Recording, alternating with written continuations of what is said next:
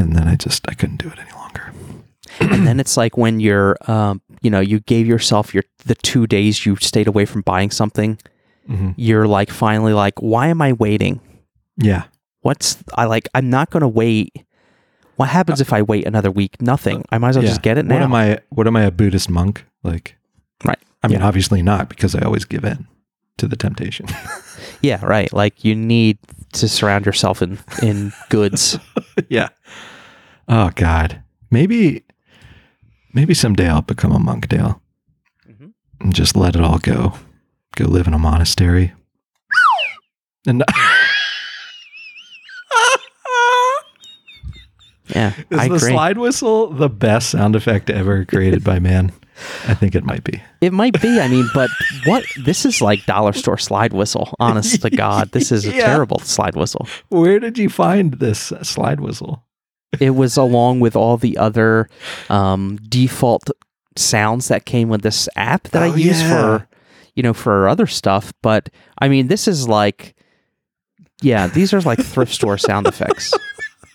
Dollars General. Look at that Datsun. Somebody just Sounds like started a up. lawnmower. Is that supposed to be a car? Because it sounds like my neighbor's Car riding leaf. mower. Old Don. I've never seen anyone mow their lawn so much. I'll tell you what.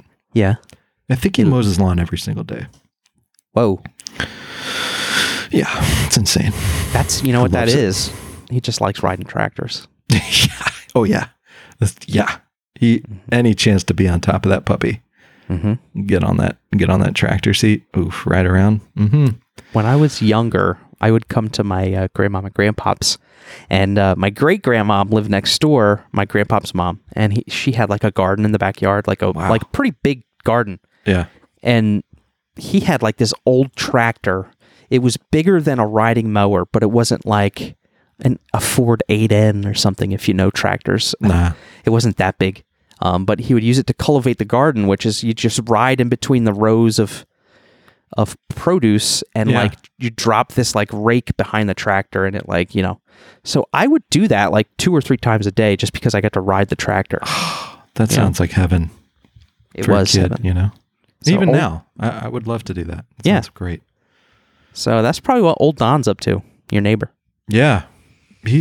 Whatever he's doing, it's immaculate over there. Good for him. Yeah. Good for him. Dale, guess what? What, Chuck? Speaking of impulses, I impulsively ordered us some Bat and Spider stickers. Oh, God, Chuck. I'm glad you remembered to bring those up. They're black and white. They're square. Almost 3 inches by 3 inches. Almost. Not quite. It's good size. We got 2 models. We got the Bat and Spider logo with our Bat Spider friend. Yeah. And we got our Crypt Keeper's Coffin logo with the Crypt Keeper badge. And anyone listening out there can order these stickers for $2. There's a link in the show notes right now. Go click on that. Get yourself some stickers. Yeah. We've already got some orders in, Dale. People are loading up their carts. Someone ordered 5 of each. Oh. So I don't know if they're gonna stick them all around town. I don't know. Yeah. All over their grandparents' bumpers, their Ford Volare. I don't know. The Buick Park Avs. Yeah. Is it Buick 81? Is that one? 89? What's it called? Buick, yeah, it was like 88 Or one or Oldsmobile? 88. Oldsmobile 88? 88. That's it, yeah. My friend had one of those. Nice. My friend had a Pontiac 6000, which is completely unrelated, but one day he pulled in the parking lot at school. He left it running all day long. He just got out of his car, went to class. Oh my gosh. And it survived. And it was still running by the time he got back there? Yeah. My God. Wow. Idling for 8 hours. Woo. Modern enginery, right, Dale? I'm telling you. I'm telling you. But anyway, we got these stickers, and you can order these guys. They're fun. Stick them all over the place. Spread the good word. That's exciting. You can find a link in the show notes. You can find a link to the stickers in our Bat and Spider Instagram profile, and they are remarkable looking, and I can't wait to get mine because I'm getting some too. Oh, yeah. Dale, I'm making Dale order some.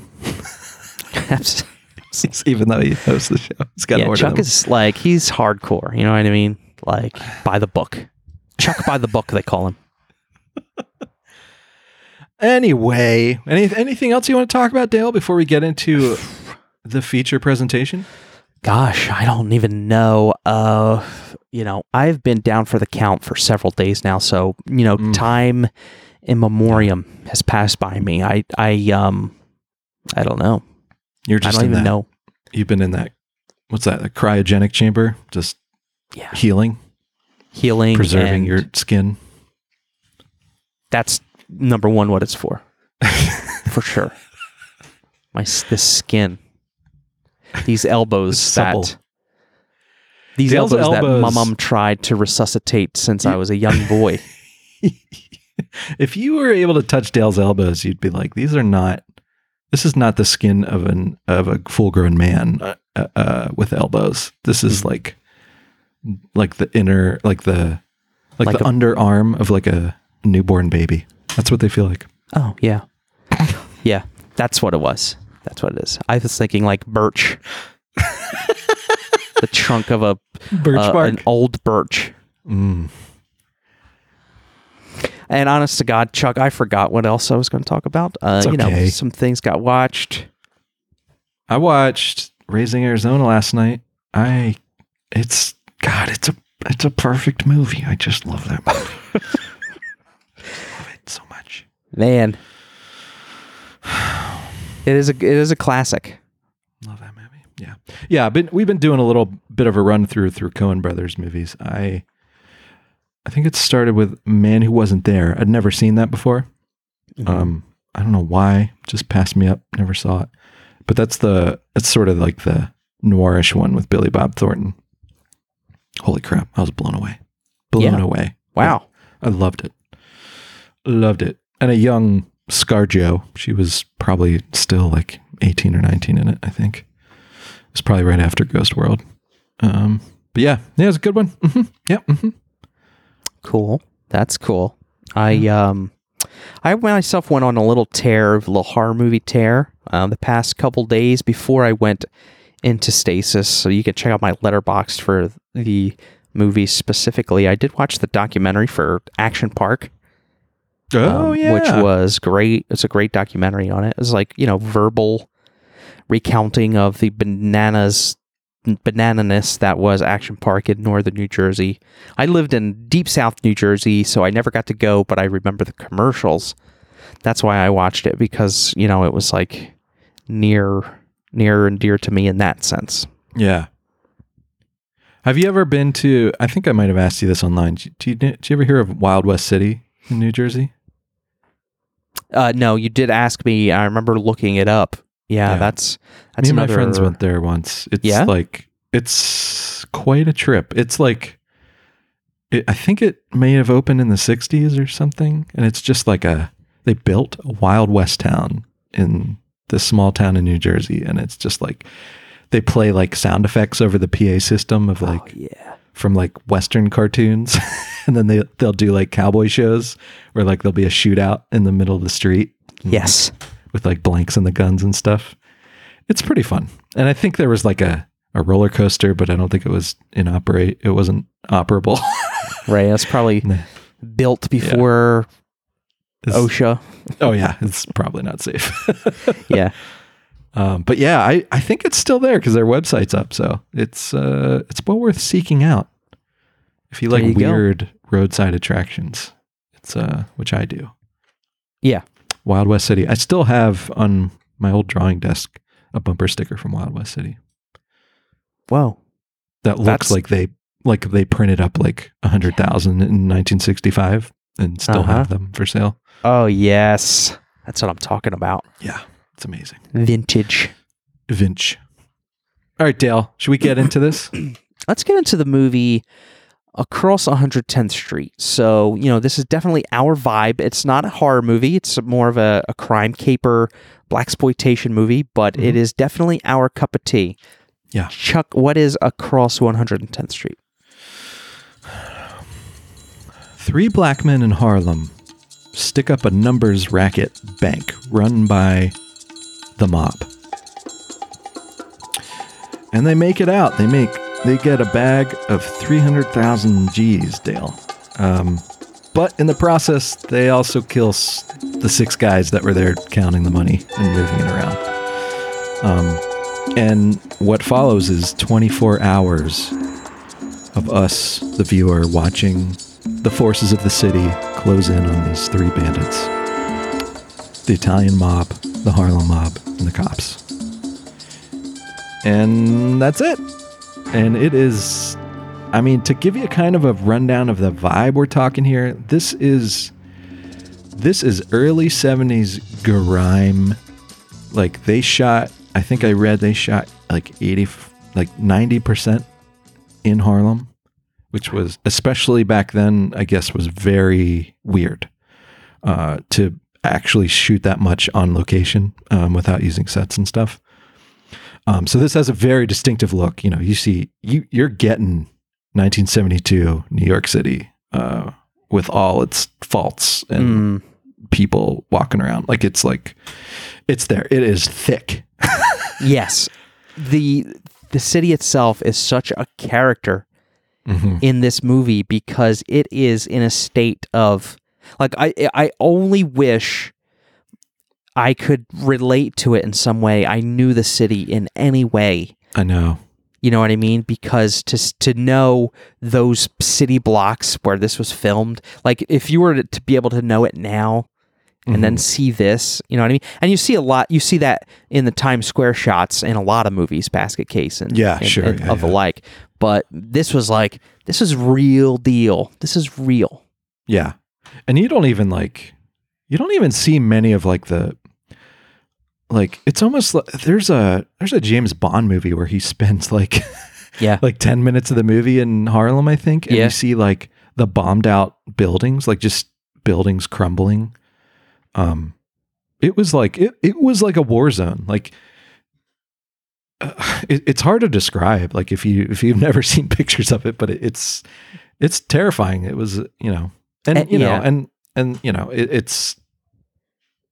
I'm sure we'll discuss this, but like the more things change, the more things stay the same, which is, this movie, I think, especially with race relations in this movie and the way the cops operate and treat, especially black people in Harlem. It's a tough one, Dale. It's not a comfortable watch. I love this movie, but it kind of grabs you by the head and shoves you into this world and makes you look like I felt a little bit like the guy in Clockwork Orange with his eyes open, being forced open to watch the horrible footage. Says nothing. I watched this movie. This has, I had the same reaction to this movie as I did the first time I read Stray Bullets.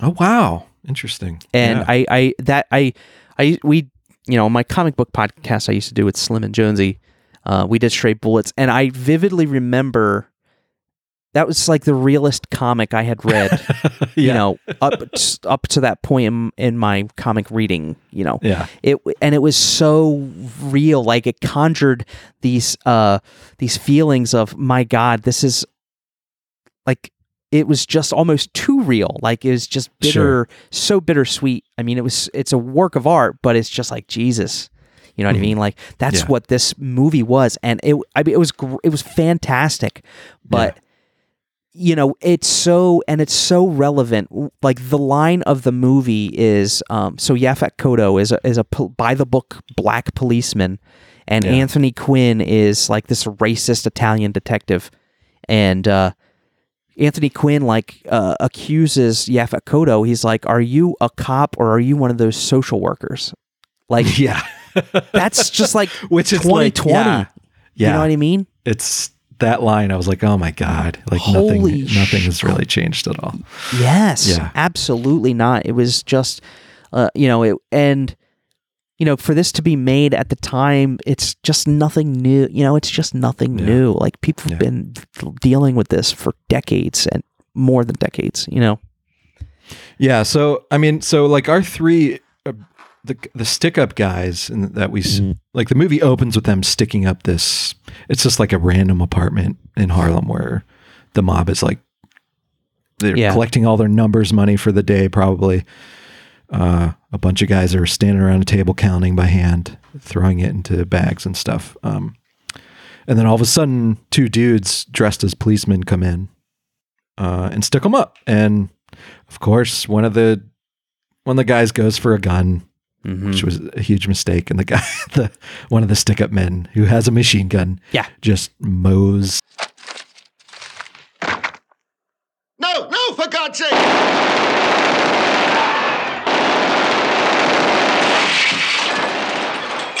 That machine gun. It's like a Tommy gun or something. Yeah.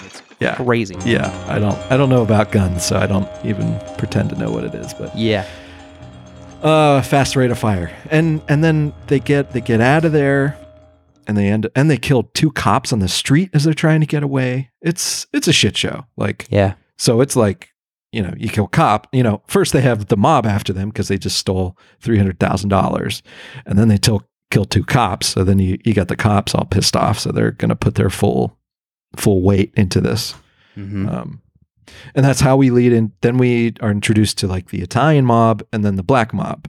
So like we're in Harlem. So like 110th Street is the dividing line, like the top of Central Park.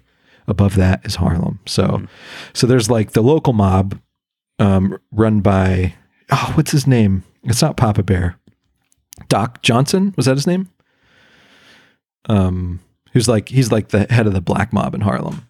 So he's sort of like running things on the ground, but the Italian mob is still sort of the higher ups. Like they're still running the bigger game. Mm-hmm. So it's sort of, so you see like a capo and the Italian mob be sent down to Harlem. What do you see? Central Park. Central Park, see? But there's also no man's land that separates us from the black in Harlem. Yeah.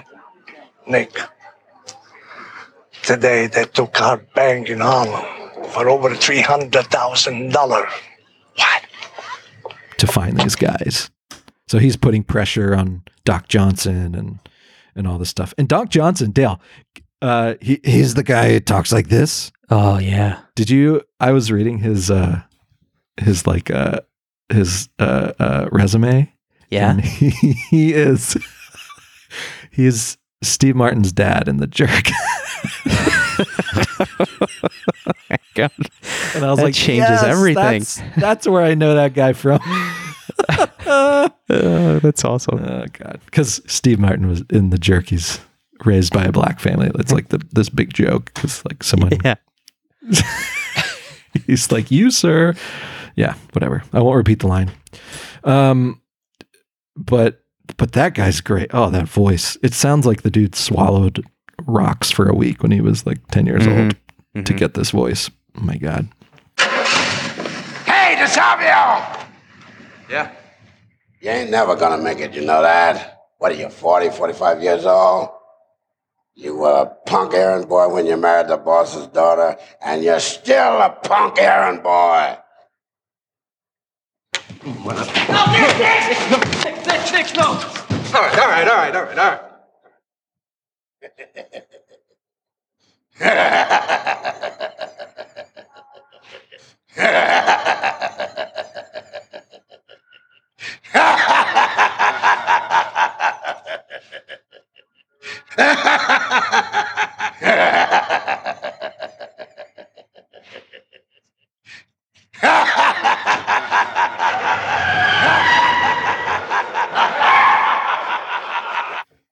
So it's like all these forces of the city, like just like bumping up against each other, but they all want to get these guys. Yeah. These poor guys who are like, you know, one is like working at a dry cleaners, one just got out of prison, and the other one's like a party boy who like immediately takes a stash, buys a bunch of fancy clothes, and goes to the club. He should be keeping it quiet, man, because he just ripped off a lot of money and people are angry. He should not be out partying in the clubs, flashing all that money. Yeah. He played in one of my favorite movies all time, Don't Be a Menace to South Central While Drinking Your Juice in the Hood. Oh my God. Wayans Brothers, God. John. Amazing. There's so many recognizable faces in this movie. I was like, wow. And this is surprising. This is such a serious movie, you know what I mean? Yeah. Yeah, that's the thing. This is like, it's an odd one. I haven't seen a ton of blaxploitation, and I'm not sure if this is like in the canon of blaxploitation because it's not. I always consider blaxploitation funnier and goofier. They're usually have a lot of comedy, but this one is just like, it is a straight like crime. We're going to show you everything and it's going to be uncomfortable. Like they wanted to show what it's like. Like it was like, we're going to show what this grimy city is actually like. Like we're not going to pull any punches. And there's just so many just intertwining storylines. It's really an interesting flow of the movie. You know, everybody, there's like this game of cat and mouse. The cops got to get to these people first. The mob is definitely looking after them, and the mob is, you know, the head of the mob. He sends his son-in-law, who apparently is a big joke. You find out, it's so funny how you find out that he's just like an errand boy. His daughter's husband, and he's a big dickhead in the movie. I mean, he's cruel and the worst. Like he is almost, you could tell he's compensating for where his station is in life, just being the daughter's husband and not a captain in this mob. Yeah, and there's so much of that like dripping through his character, that he's very cruel and abusive and torturous when he's trying to get information from the people he catches. Yeah. And just, you know, Anthony Quinn and Yaphet Kotto, like Anthony Quinn is just, you know, he's racist. He takes payments from the black mob in Harlem to, you know, and he's like, he'll beat up a suspect. Like as soon as they don't answer the way he wants, he'll skip right to punching them in the stomach or throwing them on the floor. And that's a cool dynamic, because the younger cop who is against Anthony Quinn's wishes is actually in charge of the investigation, and he's like really not comfortable with that because he's a black detective.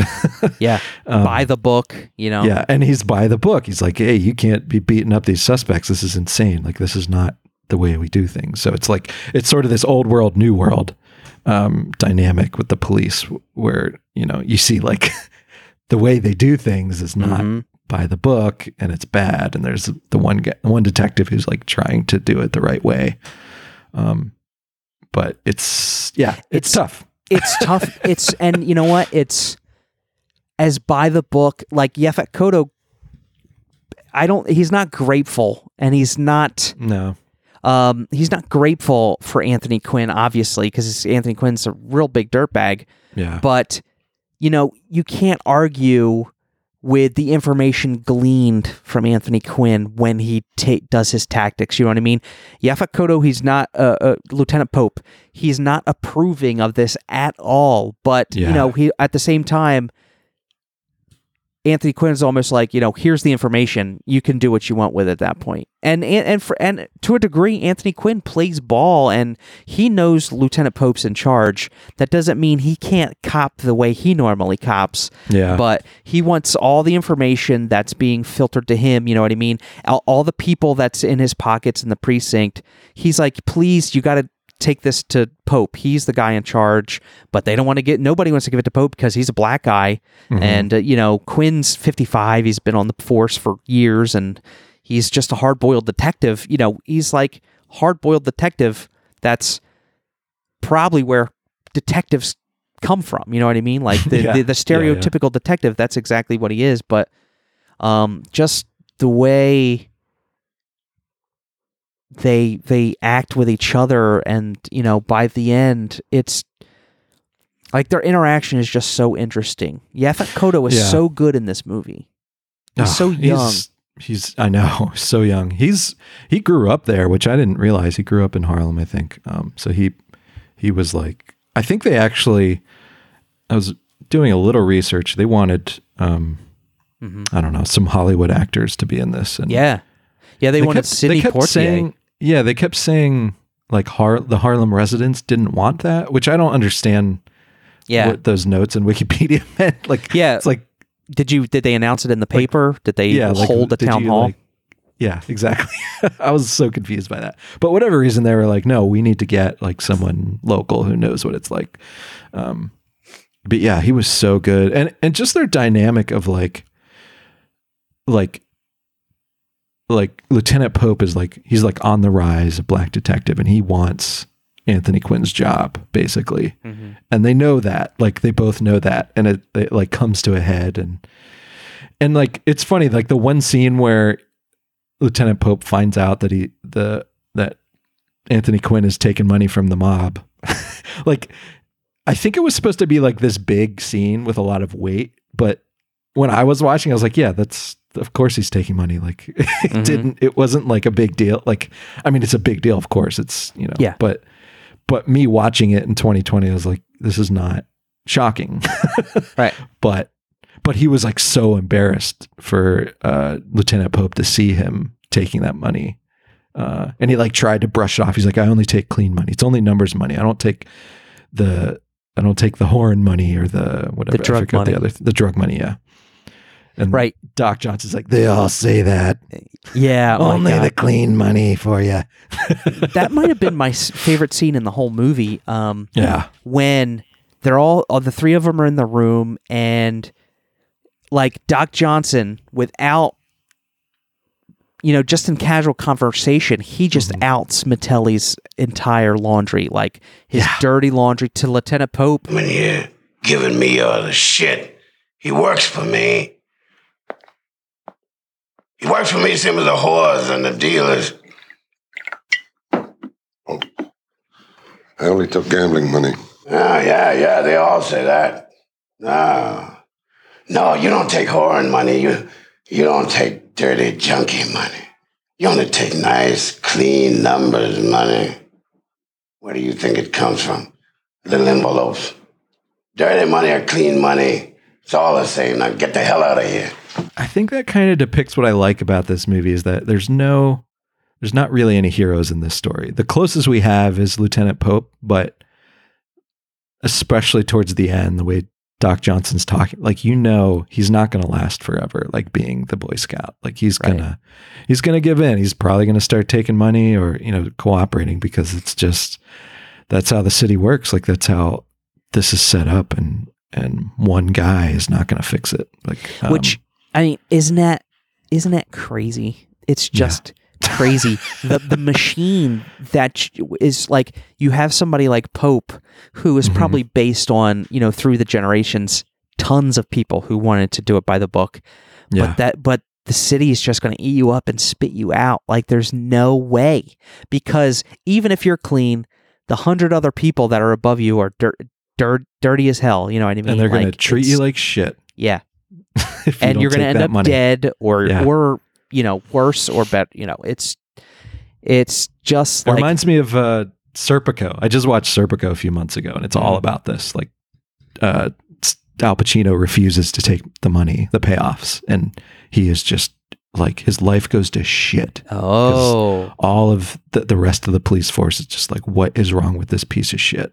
Well, he's not taking the money. Is he better than us? I guess he thinks he's better than us. And wow. He's just in for a world of shit. And that, they didn't really get into that too much here, but do I need to watch Serpico next? You should.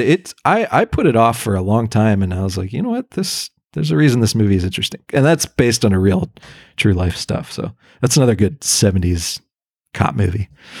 And there's one of the gunmen, one of the heistmen, he puts on a speech to his girlfriend or wife. Thank you for bringing this up. Yeah. Like maybe this is actually the scene in the movie, but yeah, it's one of those. Paul Benjamin, I think, is the actor. Until 6 o'clock this evening, what was sure for me? I'll tell you what. Prison. Back in the Giant again, beating my pud in my hand. Outside in some asshole job like a janitor or a porter. Cleaning up after some goddamn white man. And you see, that was sure. That was dead sure. You'd have gotten a job sooner or later. Look at me, huh? Look at me! You're looking at a 42-year-old ex-con nigger with no schooling, no trade, and a medical problem. Now, who the hell would want me for anything but washing cars or swinging a pick? You gotta get your mind out of that white woman's dream. He played in the movie Rosewood, which is, old school favorite of mine. I've never seen that. It's a very good movie. That's a John Singleton one, I think? I think so. I think it is. He plays an older man who basically is, it's a very terrible thing that happened, in like Florida, Rosewood, Florida, in the 1800s. So what Jim Harris explains to his wife is like, all I got is washing cars or like doing laundry for white people. Yeah. And where is the pride in that? Like he knows he's so much more, but again, but this world, the way world, it's set up, like yes.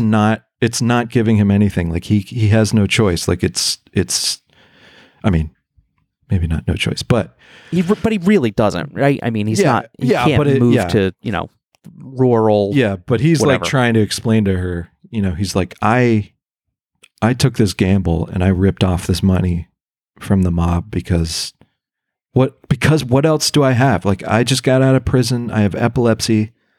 Nobody wants to hire me for a real job. I can be a doorman or a janitor. Yeah. Basically just be a servant to white people. And just the pacing or the way the movie makes you feel is exactly how that makes you feel. Yeah. He's got no options.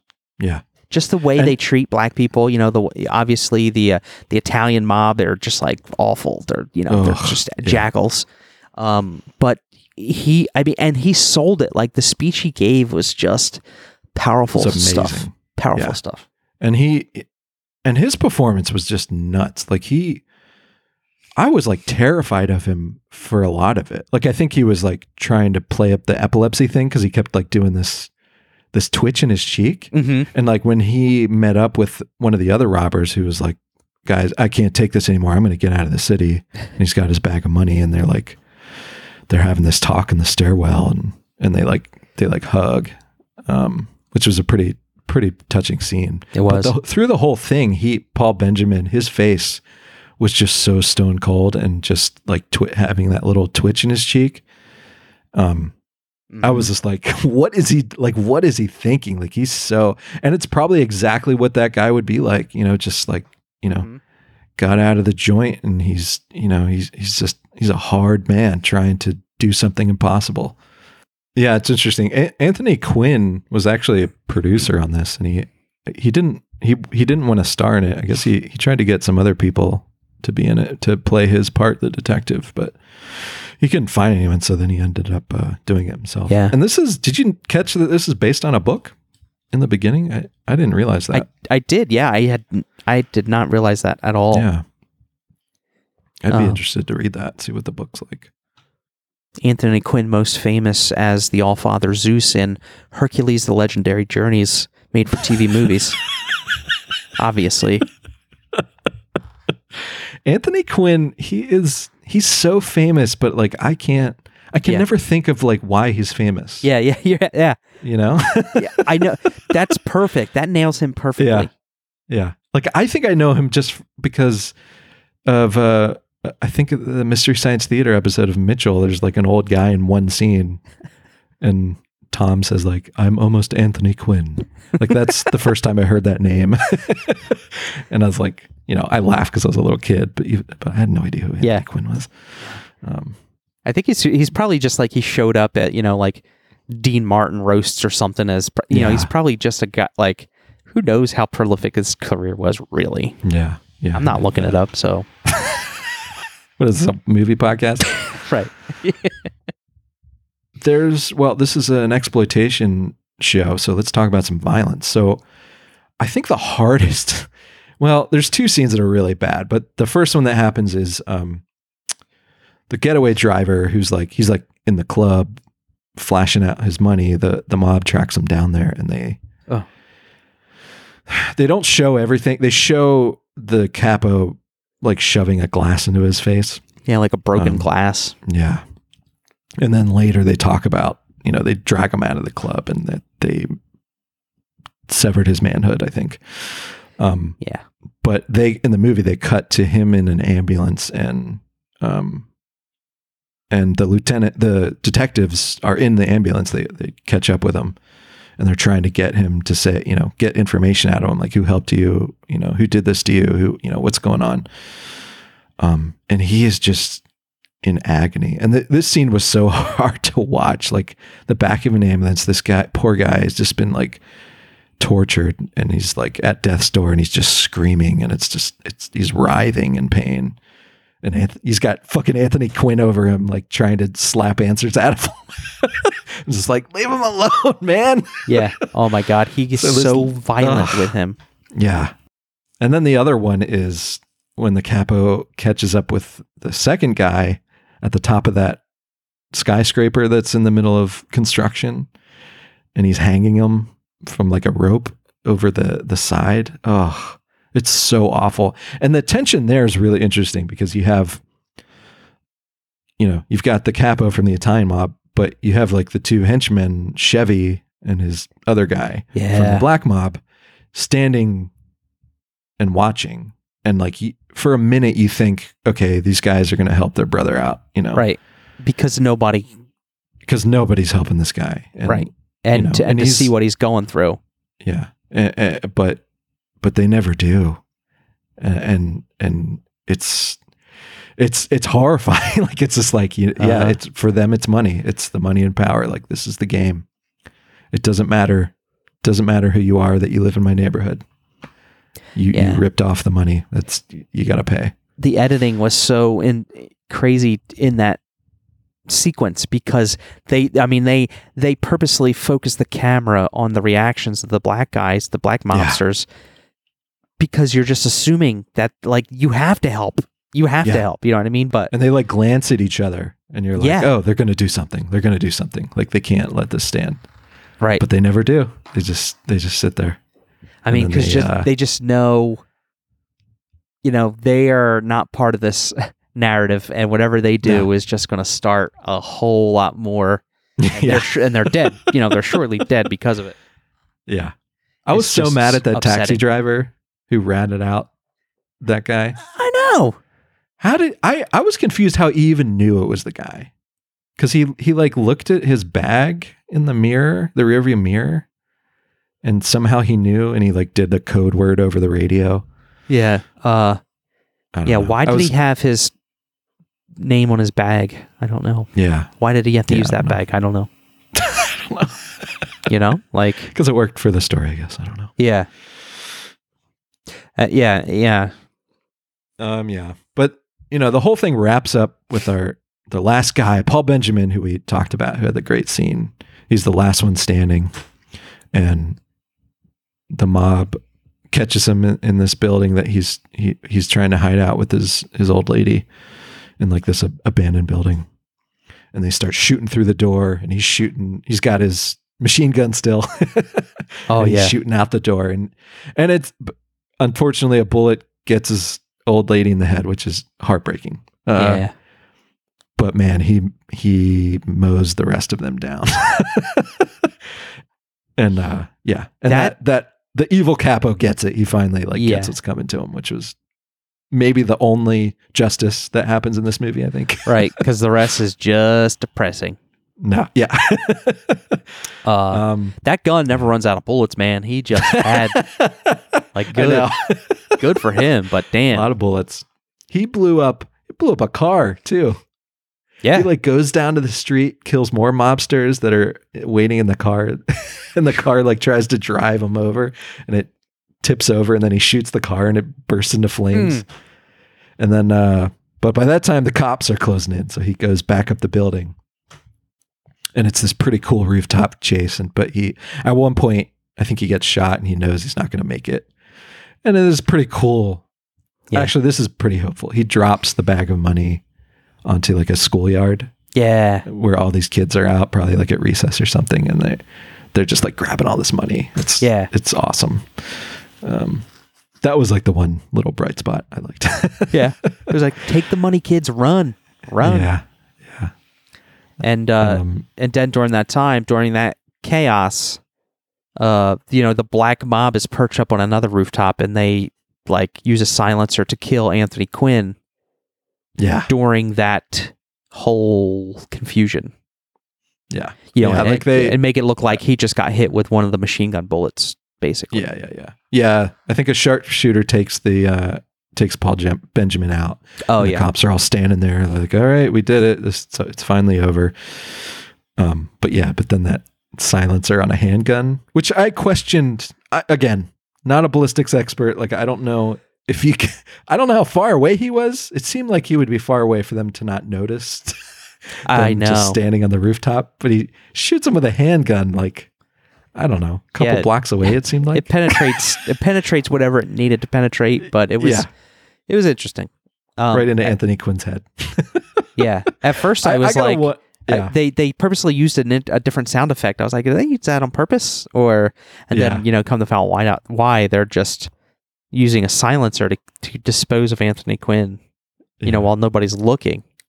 Yeah. Which is a ballsy move. He's worn out his welcome. It's time. The mob decided it's time for him to retire. Crazy. So crazy. Lieutenant Pope is the new one that they're going to work to get in their pocket. Crazy. So crazy. Yeah. I wonder if Quinn wanted that ending. I wonder if that was in the script. Part of me was like, he wanted to, have the last line, so to speak, in the movie because he was the producer. Yeah. Yes, exactly. Like, I need to be the last, take care of the bank robbers. And then have me, it's me. And then have me get shot in the head. Right. And then it's like, and freeze frame on him me. and Pope are holding hands because Pope is like trying to help him, and then that's where it freeze frames on their on the black and white hand. Yeah. Crazy though, crazy movie.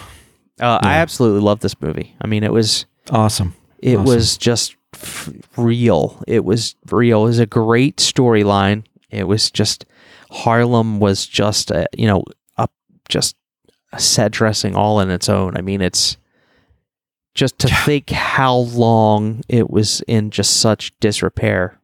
Oh, I know. Yeah, it's quite a movie. It's one I think I heard about through an old podcast I used to listen to, called Travis Bickle and the Riviera, and they would always bring this movie up, and that's how I heard about it. And the we should bring up the famous the song, the title song. Yeah, dude, is probably more famous than this movie is, I guess. But it was written and recorded by Bobby Womack. Mm-hmm. And yeah, it's a great song. It's so good. It opens the movie. Yeah, and the whole soundtrack is good. I don't think he does the whole soundtrack, but it's all like, it's waka like chicka waka. Yeah, it's like bongos and the bongos. Oh, man, it was like they could just keep it going. I could find like one of those 1 hour loops on YouTube of like that kind of style. Oh man, I would be in heaven. Yeah, it's a good one. I'm glad we watched something a little off horror and a little more into exploitation, because I think I always wanted the show to delve into that type of stuff, because I'm interested in it. So yeah, it's cool. I'm glad we did something a little different this time out. So what now? What do we do now, Chuck? I think this is the time where we check out listener feedback. Oh yeah, that's right. The Late Show mailbag. Do we have any feedback, Dale? Do people listen to the show? There are, who knows?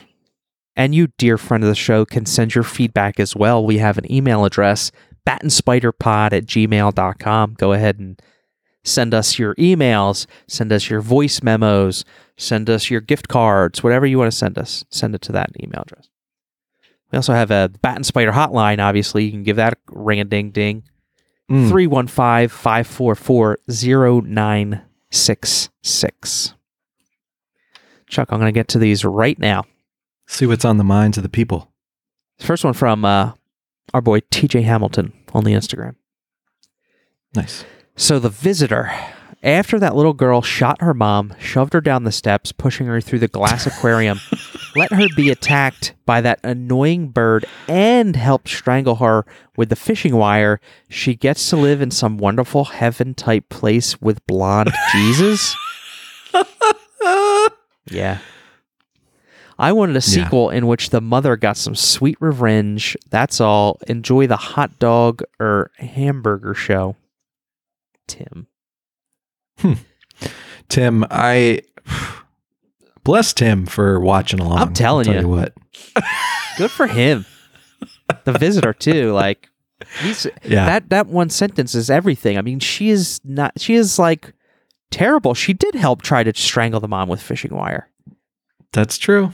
That's true. That poor woman. She's been through it. Yeah, and she goes to heaven at the end. It was horrible. Yeah. Meanwhile, mom is still F that handicapped. Movie. I know. Living out the rest of her days like that. Yeah. Next up. Thinking about that time her daughter shot her in the back. Yeah. She was surprisingly jolly after all that, though, I have to say. The mother? She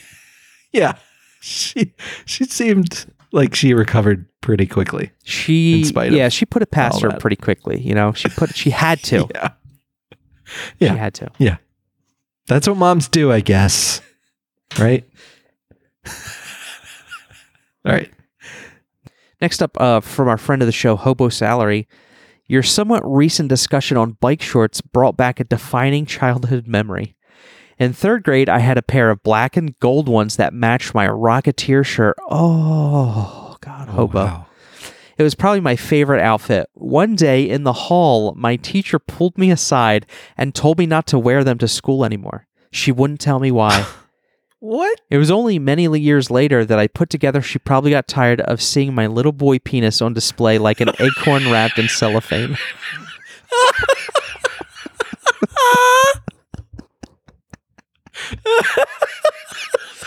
Oh, man. Yeah. Oh, hey, Lord. It's probably like, you know, she's like elephant in the room. She just, without saying it, she had to can't say take it Yeah, anymore. she couldn't. Yeah.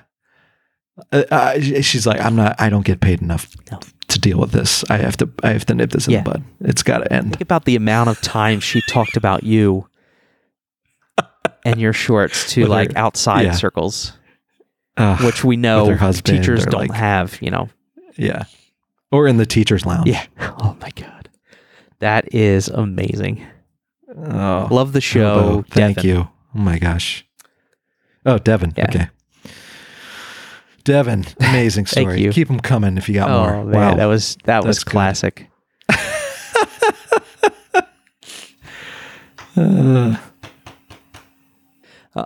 Up next, our boy Severin emailed us, and it's a link to a YouTube channel.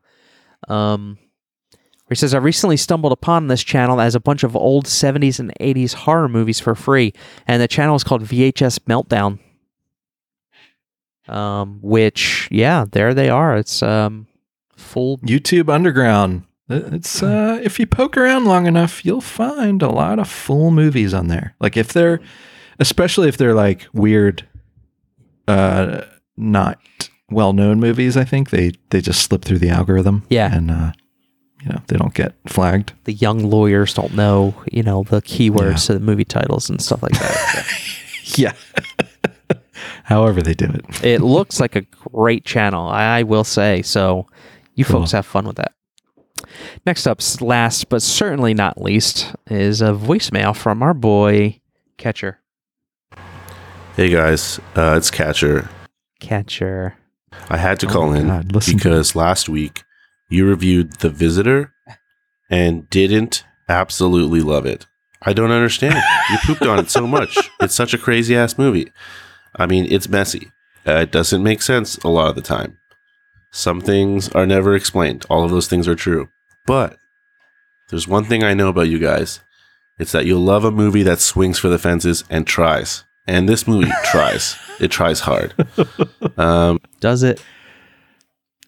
I don't know. Do you think it tried hard? I think we laid out a case for our problems with it. But yeah, go ahead. Push play. And sometimes it just puts in a crazy scene where a bird flies into a window and makes a man crash his car and create like a 10-car pileup. And then that car also careens off the side and rolls down a hill and then rolls into like a baseball diamond chain link fence and then gets wrapped up in it and then catches on fire. And then that cop burns alive inside that car in front of all kinds. The fact that the cop car got wrapped in chicken wire That was pretty amazing. so he couldn't escape. Yeah. of people who can't save him. This is a great movie. This is a great scene and a great movie. Perfect to throw on with your buddies and just have a laugh. But I understand it's not everybody's cup of tea, but I'm glad you watched it, and keep watching all the things that you watch because it gets me so excited. Talk to you guys soon. Love you. Bye. Thanks, Catcher. Great voicemail. And I think you might have answered your own question at the end there when you said throw it on with a couple of buddies and have a fun time. Because I could see that being, you got a couple of rowdy boys over the house. You're getting loose. You want to throw on something crazy, something that you can hoot and holler at. I could see that The Visitor being a good selection for that type of moment. But for a bunch of dudes like us sitting alone in our chairs, sitting in our whatever we watch movies in, watching weird movies, it didn't have the same effect. But I could see that. Yeah, argument. And I mean, obviously, I appreciate that Catcher appreciates this movie so much. I mean, Catcher is he can find beauty in the mundane, and he's very good at that. So, Catcher, thank you for that point of view. I mean, it definitely swings. And, I am the first to admit that as soon as somebody calls me on my shit, I will start to feel wishy-washy about it, and probably up the star rating of The Visitor now, Catcher. But yeah, I definitely see your point. Yeah, actually, and thanks for bringing up the scene where world famous Hollywood actor Glenn Ford, playing the detective, gets attacked by birds in his car, and all that stuff happens. That was pretty funny. And did you notice? I meant to bring this up. They kept doing close-ups on Glenn Ford's lip. Did you see that? And they had some thick-ass skin-colored makeup covering something on his lip. Do you remember that? Yes, I remember the makeup. I remember it and I was like, man, up above his temple, it was like flaking. There was so much makeup. Yeah. I wonder if he was sick or something. They were like covering things up. I don't know. Abscesses. And I felt bad. I was like, man, did Alamo Drafthouse really have to rescan this? I know. Could have they just left that? Yeah, they could have just left the VHS versions on Glenn Ford's scenes, so you don't have to see this weird stuff on his lips. Yeah. Glenn Ford's great though. It was cool to see him in there. I meant to bring him up on the episode because he's one of my favorite actors, but I was surrounded by such madness, I guess. Yeah, exactly. So everybody, thank you for that. We appreciate anytime you write us, anytime you leave us a voicemail. We love you, and we are humbled by the fact that we still wouldn't be doing it if it wasn't for you guys interacting with us. It means so much. Oh, for sure. Yeah, it really makes it worthwhile to hear from you folks, so thank you. And Dale, I have a personal question for you. Yes. What are we watching next episode?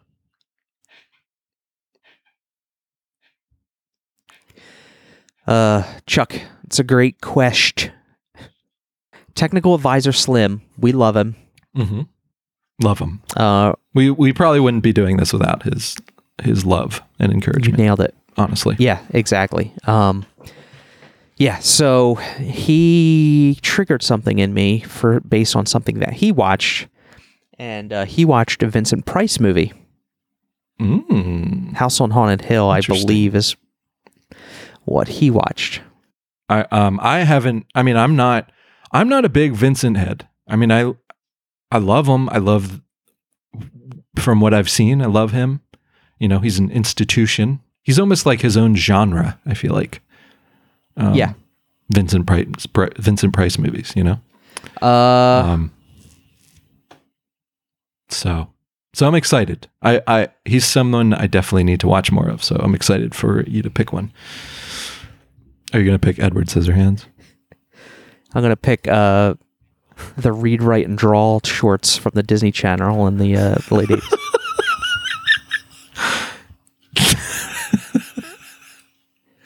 There's one here. It's a movie, if it's streaming somewhere, called Witchfinder General. Oh, to see that real bad. Yeah. Yes. Yeah, so folks, it looks like right now you can find it on YouTube. Witchfinder General, 1968, directed by Michael Reeves. The cruel civil war between royalists and parliamentarians that is ravaging the country causes an era of chaos and legal arbitrariness that allows unscrupulous men to profit by exploiting the absurd superstitions of the peasants. Like Matthew Hopkins, a monster disguised as a man who wanders from town to town offering her services as a witch hunter. Amazing. Yeah. So I am hyped, Dale. Let's do this. I'm hyped, baby.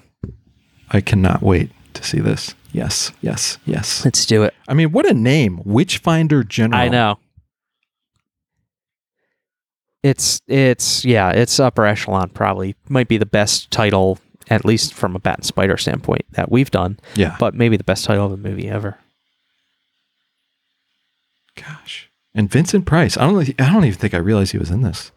Very exciting. Very exciting, Dale. Good pick. Thank you. I am hyped. And this train just keeps rolling. So, on that, next week, Bat and Spiderlings, Witchfinder General, stickers, links in the show notes, Stickers. links in our Instagram profile. We still have our t-shirts, and the proceeds from any t-shirt sales go to the Movement for Black Lives. Charles Forsman on Instagram, Dale_A on Instagram, Bat and Spider on Instagram. I apologize. I never do this like lawn mowing, plugging stuff, but it's there. We should do it every once in a while. It's good. Letterboxd. You can find both of us on Letterboxd. I think it's our same names. Or no, I'm Oily on Letterboxd, and you're Dale_A. Correct. Yeah. And so that's it. Let's get the hell out of here, Chuck. Let's get the fuck out of here. We got shit to do. I got to edit. They've had enough. Yeah, it's just craziness. I got to turn this AC back on.